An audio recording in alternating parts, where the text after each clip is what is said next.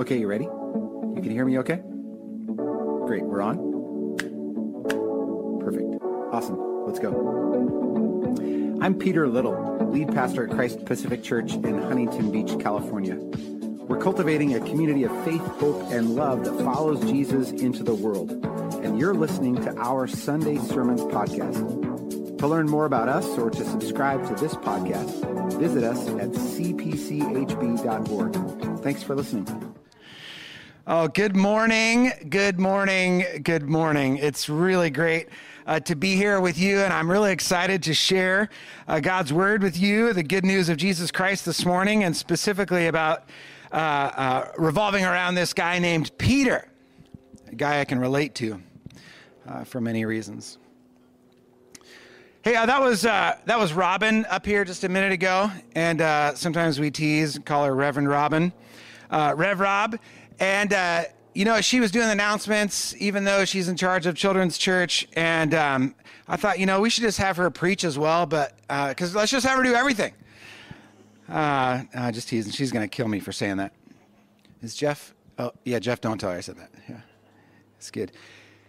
Hey, did anybody else notice what I noticed in this story? Thing that kind of stood out in my sort of like junior high mind? Why was he naked?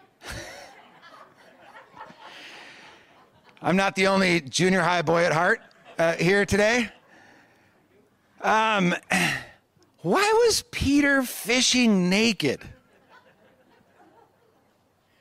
What is going on? I did a lot of fishing growing up with my dad. We fished a lot, and I can't remember a single time where we fished without clothes on. Whether it was cold or hot, not really sure what's going on there. But I do see that here again we witness Peter in all of his impulsiveness. This guy is impulsive. Man after my own heart. I can relate to this guy. Last week we got to see the good news of Jesus Christ through the lens of Thomas, the guy, the disciple who had a difficult time believing that Jesus was alive. And I was like, I love Thomas. I mean, he was just honest. He had intellectual integrity. I love that guy. I feel like I can relate to him too. And today again, I feel like I love this guy, Peter. I can relate to him. He's so impulsive. He just says what's on his mind before he thinks about whether it's a good idea to say it or not. He sees Jesus on the shore, and he decides that it would be a good idea to just, first of all, put some clothes on. And this is like reverse skinny dipping. He was fishing naked, and then he put his clothes on. Can I say that here? He put his clothes on, jumped out of the boat, and swam to shore when he saw Jesus. And, it doesn't tell us if Peter actually got to the shore before the others who did the normal thing, which was row the boat to the shore. And I like to think that actually the other guys actually rowed faster to the shore and left Peter behind in the dust. The Apostle John actually did that once before. That's a different story. But I can relate to this guy, Peter. He's so impulsive. I was serving a number of years ago at a wonderful little church in a suburb of Vancouver, British Columbia. And I was on staff there for about 3 years. And the senior pastor there, his name was Graham Illman, great guy. And we sat down for my annual review at one point. And Graham said some very helpful and wise and pastoral words to me in my annual review. He said, Peter, you're kind of impulsive. And he's super right. And so that's why, I can relate to this guy, Peter, who sometimes just does stuff without thinking. He says stuff without thinking. But man, I feel like you got to love this guy, right? I mean, he's just on fire. He just is passionate. And, as silly as naked fishing sounds and as impulsive as this guy, Peter, is, I hope and I pray that you and I would have half of the courage, half of the enthusiasm, half of the passion to follow Jesus that the Apostle Peter has. Even if he often gets it wrong, at least he's passionate about it. I love this guy. Let's pray as we dive into the text. Gracious and living God, thank you for your patience with Peter and all of his impulsiveness. Thank you that you love him more than we can imagine. And thank you also that you love us in the midst of our idiosyncrasies and failures even, and personalities and ways in which we get it wrong. Thank you for your great love for us. Would you speak to us today now? Not only to inform us, but to transform us. We don't want to leave here the same as we were when we came. And we believe, Jesus, that your word has the power to transform. So will you transform us? We believe also that your word has the power to do what it speaks. You said to the sea, "Peace, be still," and the waters obeyed. Would you powerfully speak in a way that does the work of transformation in us today? We pray in Jesus' name, amen. All together, at work, failure, follow. All together, at work, failure, follow. That's where we're going today. Those are the key words today. Just like on the previous 2 Sundays after Jesus rose from the dead, the disciples were here again, at least 7 of them anyway, gathered all together, just like previous weeks. And it's here when they're all gathered together that Jesus is going to show up. Jesus is going to reveal himself. Jesus is going to speak words of forgiveness. He's going to give instruction. He's going to call out a miraculous catch of fish as they are gathered here all together. And it's here when the disciples are gathered all together that they will recognize Jesus. They will see him. Their eyes will be opened. They will hear Jesus' voice. They will obey Jesus' instructions when they're here, gathered all together. And ultimately, they will worship him as Lord and God, here, gathered all together. It's when Jesus' disciples are gathered all together that Jesus does this. Not always, but so often in the New Testament and all throughout church history, it's when followers of Jesus are gathered all together that Jesus reveals himself, that Jesus speaks powerfully, that Jesus opens the eyes of those who were blind so that we can see him. All together. This is why we gather all together for worship.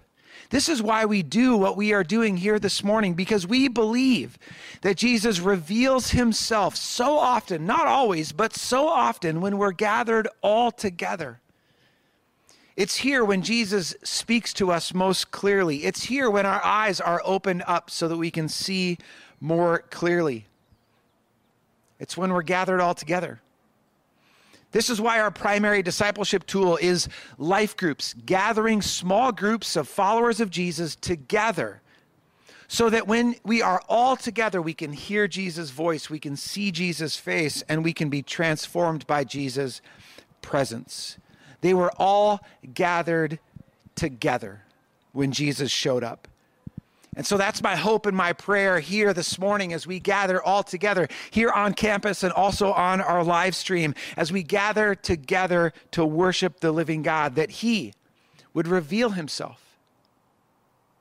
This is our hope for Friday nights at Celebrate Recovery when we gather all together for healing and wholeness. This is my hope for Thursday nights as students gather at the dock. This is my hope for Wednesday nights as mothers of preschoolers gather together. This is my hope for Tuesday nights as step studies and life groups and the Roots Discipleship course gather all together. This is my hope for Monday nights when the prayer group gathers all together, and for Saturday morning when our deacons meet together, and on Tuesday evenings when our elders meet all together, and at your life group whenever and wherever it meets, when you meet all together, that it would be here that Jesus would reveal himself to you, that he would speak most clearly, that he would open your eyes, and that he would transform your hearts. They were all together. It just seems like that happens so often.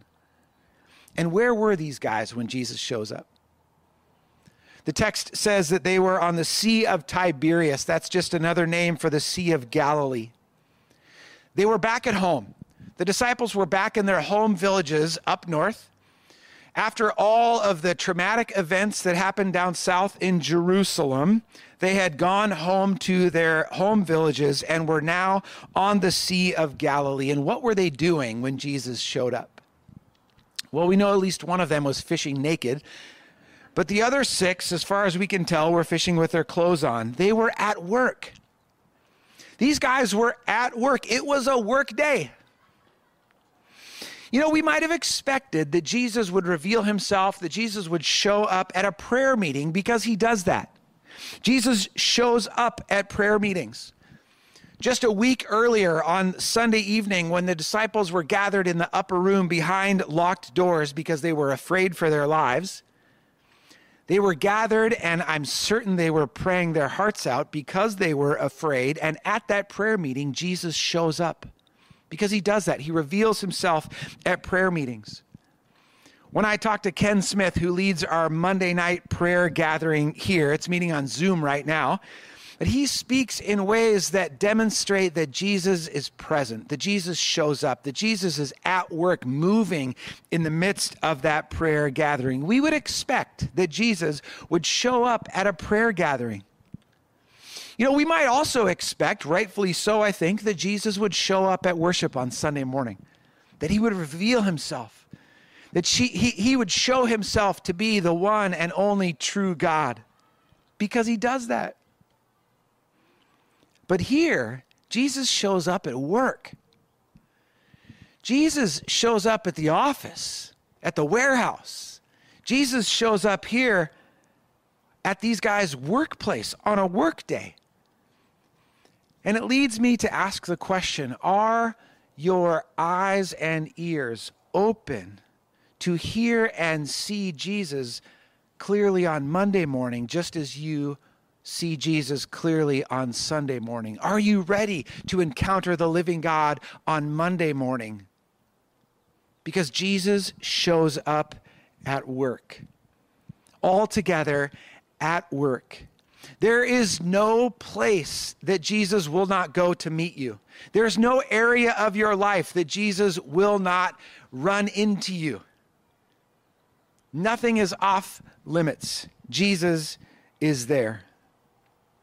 After Jesus' death and resurrection, Peter went back to fishing. Some people have said, well, what else was he going to do? You know, it's what he knew how to do. Good point. It kind of seems like Peter has abandoned Jesus and his mission at this point, though. You know, first, Peter denied even knowing Jesus. That happened a couple weeks earlier from this episode. And now Peter seems to have just abandoned Jesus altogether, and he's just gone back to his old life of fishing. Even though Jesus has just said to Peter and the other disciples, Jesus has just said to Peter, hey, Peter, as the Father has sent me, so I am sending you into the world. Jesus has just commissioned Peter to go and make disciples of all nations, to go and be a fisher of women and men. But in this episode, we see that Peter has gone back to fishing. We also see he is an effective leader. He says, I'm going fishing. And the disciples follow him. The 6 others say, we'll go too. You know, we probably shouldn't be, surprised that Peter's fishing turned out to be fruitless. Verse 3 says that they caught nothing. The man on the shore, whom they don't recognize yet, it's Jesus, but they don't recognize him yet. He asks, he says, have you caught nothing? And they respond, nothing. Peter fished all night, and nothing. And this is the moment. This is the moment that Jesus reveals himself to Peter. This moment of failure. Nothing. It turns out that the condition for Jesus to reveal himself is often not well-prepared and well-manicured disciples, but it's disciples who fail, disciples who are failing. Peter, at this point, has failed over and over again. And as New Testament scholar Dale Bruner points out here, he says, failure is good manure. Jesus meets Peter in this moment of failure because it's good manure for Peter's new life. You know, I rarely talk to moms who feel like they're hitting it out of the park when it comes to being a mom. Happy Mother's Day, by the way.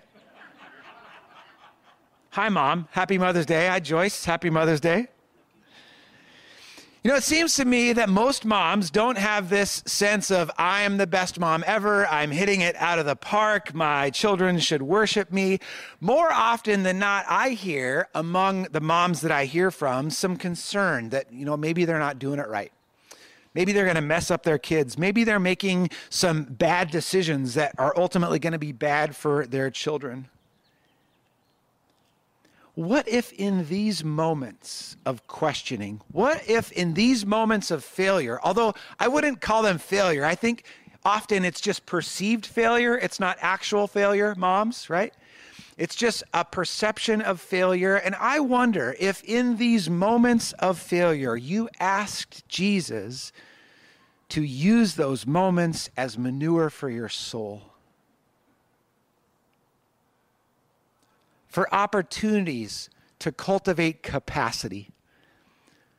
Capacity to love yourself, capacity to love the Lord, and capacity to love your children. Failure is good manure. Jesus had earlier said to Peter and the disciples, it's in John 15, verse 5, he said, you know, apart from me, you can do nothing. That night of failed fishing was a difficult object lesson in this reality.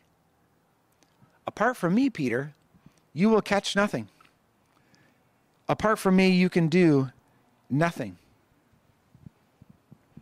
Cast your net starboard, the man on the shore says. They don't recognize him yet. They don't know who this guy is yet. They do not know that it is Jesus. And yet, this is amazing. This is miraculous, actually. They obeyed the guy. He says, cast your net starboard, and they did. This is a miracle. I mean, we know from the story that Jesus provides a miraculous catch of 153 fish. But have you ever considered the miracle of their obedience?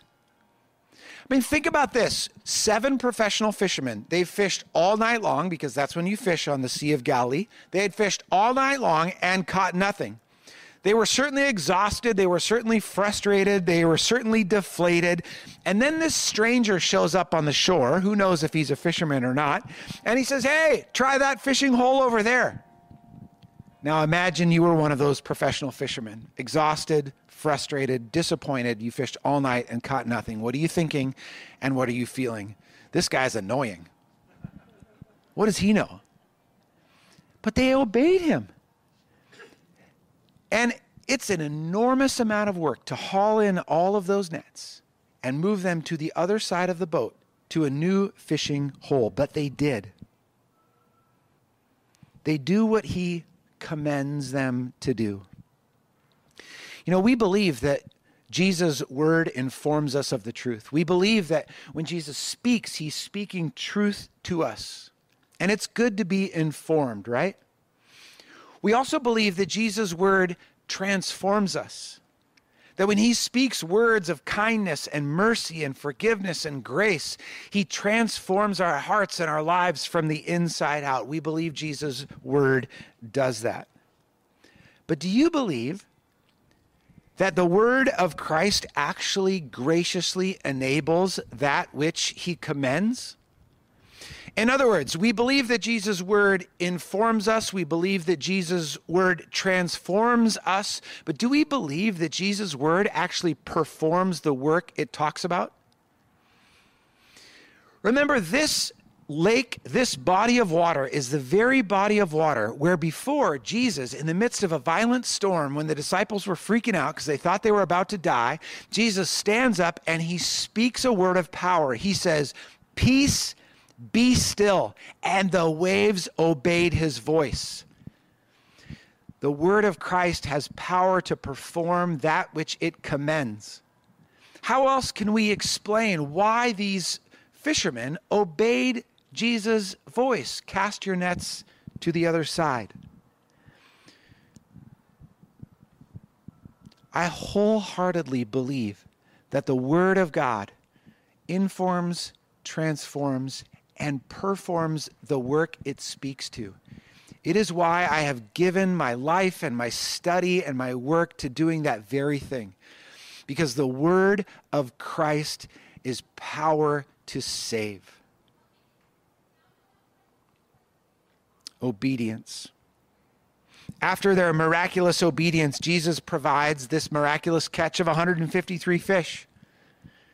Why does he tell us 153? There's like so many details that are missing from this account, so much going on that we are not told. Why are you telling us there's 153 fish? Does it really matter if it was 125 or if it was 270? It was a lot of fish. I was talking to a friend this week who said, I think he says it's 153 here because every single fish counts. Every single fish matters. It's not just a bunch of fish. It's not just a crowd. It's not just a number. Every single one counts. And of course, this story is not about fish. It's about you and me. It's about those who are lost. Remember when Jesus said to Peter and his pals, "Follow me and I'll make you fishers of people." 153, every single person counts. Every single life matters. You are not just one of a many number. You are not just one in the crowd. You are not just part of the bunches. Every single one counts. They all have breakfast on the beach together. That was the working title of my sermon today, Breakfast at the Beach. They all have breakfast together, and then the scene shifts and we get to listen into a conversation between Jesus and Peter. The other 6 disciples, I think we can assume, are still there. We're not told that they leave, and so they're listening in to this conversation, this little fireside chat between Jesus and Peter. And this little fireside chat recalls for us, and certainly for Peter, the last time that Peter was sitting next to a charcoal fire. The last time that Peter was sitting at a charcoal fire, looking across it towards Jesus, was on the night that Jesus was crucified, when Peter denied Jesus 3 times, denied even knowing him 3 times. And now here he was, sitting at another charcoal fire, looking across it at Jesus. And Jesus asks Peter 3 times if he loves him, 1 for each of his denials. 3 times, "Peter, do you love me? Peter, do you love me? Peter, do you love me?" And here's where our word for love falls short for us, because we just have one word for love. It's love. And that's all we have, Krista hasn't done this to me in a while, but she used to do this all the time. I'd be like, "Oh man, I'm so hungry. I love pizza. Let's get pizza tonight." And she would say, "I love Jesus." And I'd be like, "I am such a shallow human being. I love pizza." And Krista loves Jesus. Obviously not the same thing, but it's the same word. I love pizza. I love Jesus. This word love lets us down here. But the words for love that Jesus and Peter are using are different words for love. And I'm not going to go into the details of that, but clearly loving pizza is not the same thing as loving Jesus. But what Jesus is getting at here with Peter is he's saying, love me the best that you can. Do you love me even a little and long to love me a little more? I often say that at the communion table. That's what Jesus wants. Can you love me just a little and desire to love me a little more day by day? I'll take whatever love you got. Simon, son of John. That's what Jesus calls Peter. Why does Jesus call Peter by his old name? Simon, son of John. That's Peter's old name. 3 years earlier, Jesus had actually given Simon, son of John, his new name, which is Peter. Peter, which means rock. So why does Jesus here call him Simon, son of John, I think it's because Peter the rock has demonstrated that he was not so rock-like as he was quicksand-like when he didn't even have the spine to admit that he knew Jesus. I think Jesus is acknowledging Peter's failure here because failure is good manure. Simon, son of John, do you love me? And then what's going on in these weird verses 18 and 19, when Jesus says to Peter, someone else is going to fasten your belt around your waist and going to take you where you don't want to go. It's kind of this weird language. What is going on here? Here's what I think. Verse 19, Jesus says that he's referring to the manner in which Peter would die. We don't actually know for sure how or where Peter died, but these words seem to indicate to us that Peter is going to die a violent death, that Peter is going to die a sacrificial death. And I think what Jesus is telling Peter here is that following him, following Jesus, means death to self. Whoever will lose his life for me will find it, Jesus says in Matthew chapter 16.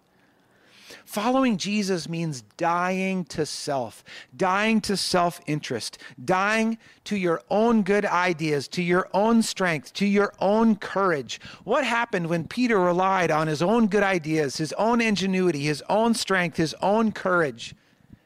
He didn't even have the strength to admit that he knew who Jesus was. 3 times he denied Jesus. What happened when Peter relied on his own ingenuity and his own skill set to go fishing all night long? Nothing. Nothing. Nothing. In John 13:36, Jesus had said to Peter, Peter, where I am going, you cannot follow me now, but you will follow me afterwards. Where I am going, you cannot follow me now. Jesus was talking about going to the cross. Peter, you can't follow me to the cross, but afterwards you will follow me. Peter, of course, protested. He said, I will lay down my life for you, Jesus. This is impulsive Peter, right? He just says whatever comes to mind without thinking about it. I will lay down my life for you, Jesus. And Jesus is like, really? You're going to lay down your life for me? Peter, listen, before the cock crows even 3 times, you will have denied me 3 times.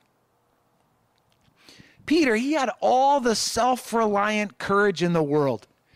He had all the guts in the world, but it wasn't enough for him to be identified with Jesus, for him to even admit that he was one of Jesus' colleagues.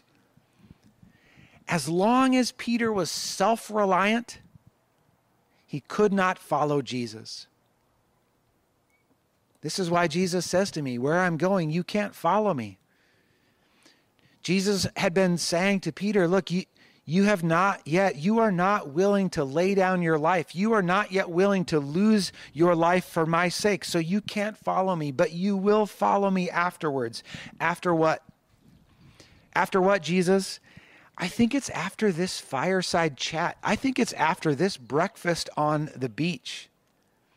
It's after Jesus restores Peter.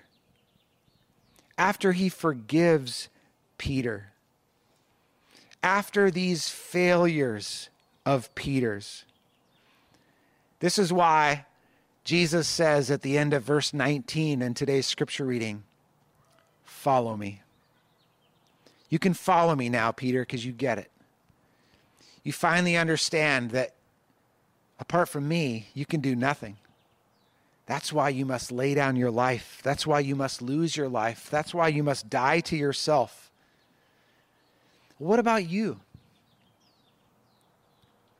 Are you ready to let go? Are you ready to die to self-interest and self-protection, self-promotion, and follow Jesus on the way of the cross? Death to self-interest is a kind of failure. It certainly looks that way in the eyes of the world, doesn't it? When Peter lost his life for Jesus, he died to his own self-interest. He died to his own self-protection, to his own self-promotion. And the cross on which Jesus died, that also is a kind of failure, isn't it? Jesus died to his own self-interest. Jesus died to his own self-protection, his own self-promotion. Philippians 2 says that he literally emptied himself and became nothing. He surrendered to the will of his Father. Not my will, but your will be done, Jesus says. Jesus' selfless act on the cross shows us the way of obedience. It also shows us the way of failure that becomes good manure. The way to new life. And I wonder, what failures in your life right now does God want to use as manure for what he's doing next in you and through you? What ways do you sense in which you are failing or frustrated or powerless? And how might Jesus be using those experiences as fertilizer or manure for what he wants to do in and with and through you next?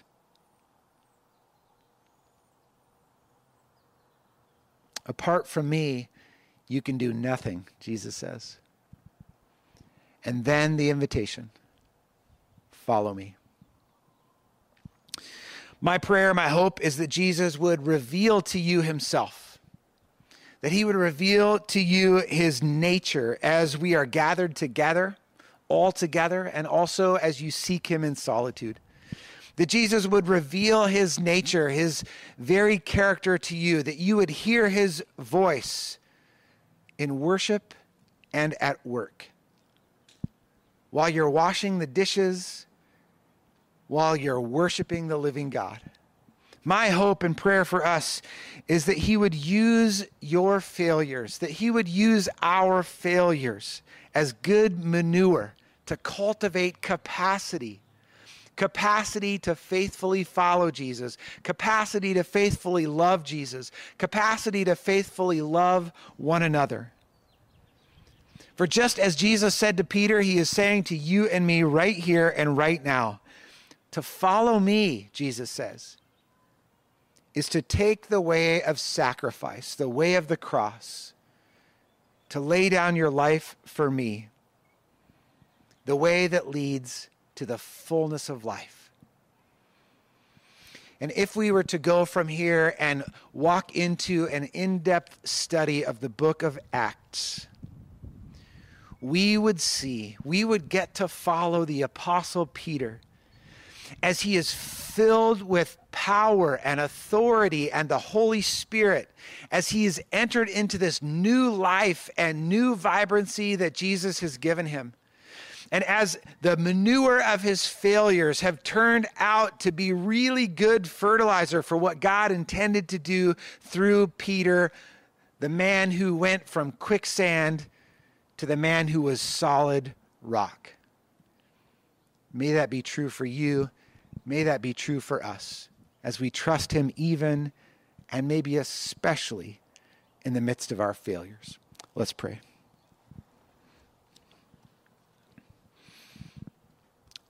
Dear Jesus, thank you for your faithfulness to us. Thank you for your faithfulness to Peter. Thank you that you never gave up on him, even when he gave up on you. Thank you that you never failed him, even when he failed you. Thank you that you passionately pursued him. Jesus, we can see that Peter needed you, that he needs you, that apart from you, he could do nothing. Nothing is exactly what he caught all night long when he relied on his own, when he relied on himself. But with you, Peter the apostle was able to boldly proclaim the good news of Jesus Christ in the face of danger and challenge.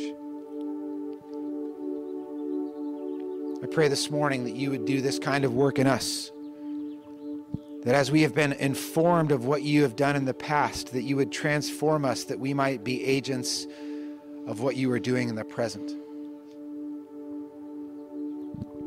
And that your word would work with power in and through us.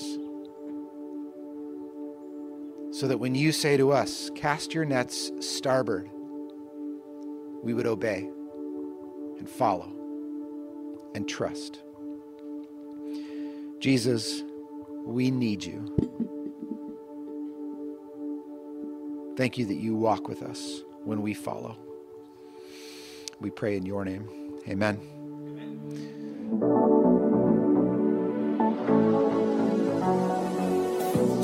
Thanks for joining our Christ Pacific Sunday Sermon Podcast. To hear more of our sermons, or to subscribe, or to learn how you can be engaged with what we're up to in Huntington Beach, please visit us at cpchb.org.